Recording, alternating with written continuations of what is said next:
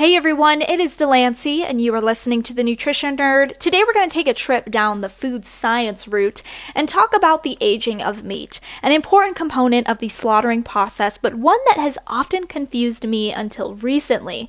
Now, growing up, I would sometimes hear adults around me refer to the aging of a meat, or I would see the aging process highlighted on a fancy dinner menu, and I would never understand how or why that was so important.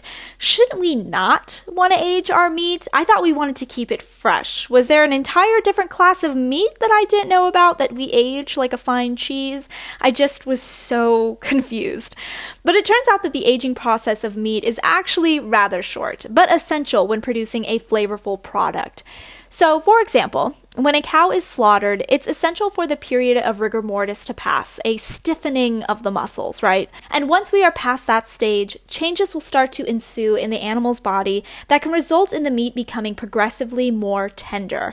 During this time, the quote-unquote aging process, the cow is held in a cooler or a refrigerator, and we let the natural enzymatic changes do their work. This increase in tenderness continues for an average of 7 to 10 days, though we can age for much longer of that. An ideal holding temperature is roughly 35 degrees Fahrenheit. Now, there are two methods of aging. The older method is dry aging, and this lends to the classic slaughterhouse imagery of meat being hung on a hook in a very humid, refrigerated environment, and it also requires a very experienced butcher to monitor the whole process.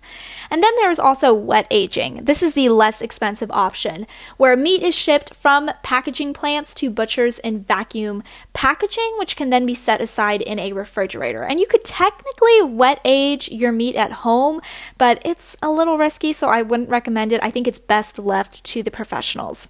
So proper, expertly aged steak does make a difference. It's generally more tender and flavorful. You give the connective tissues more time to break down while also allowing the water to evaporate away, which leads to a more concentrated flavor.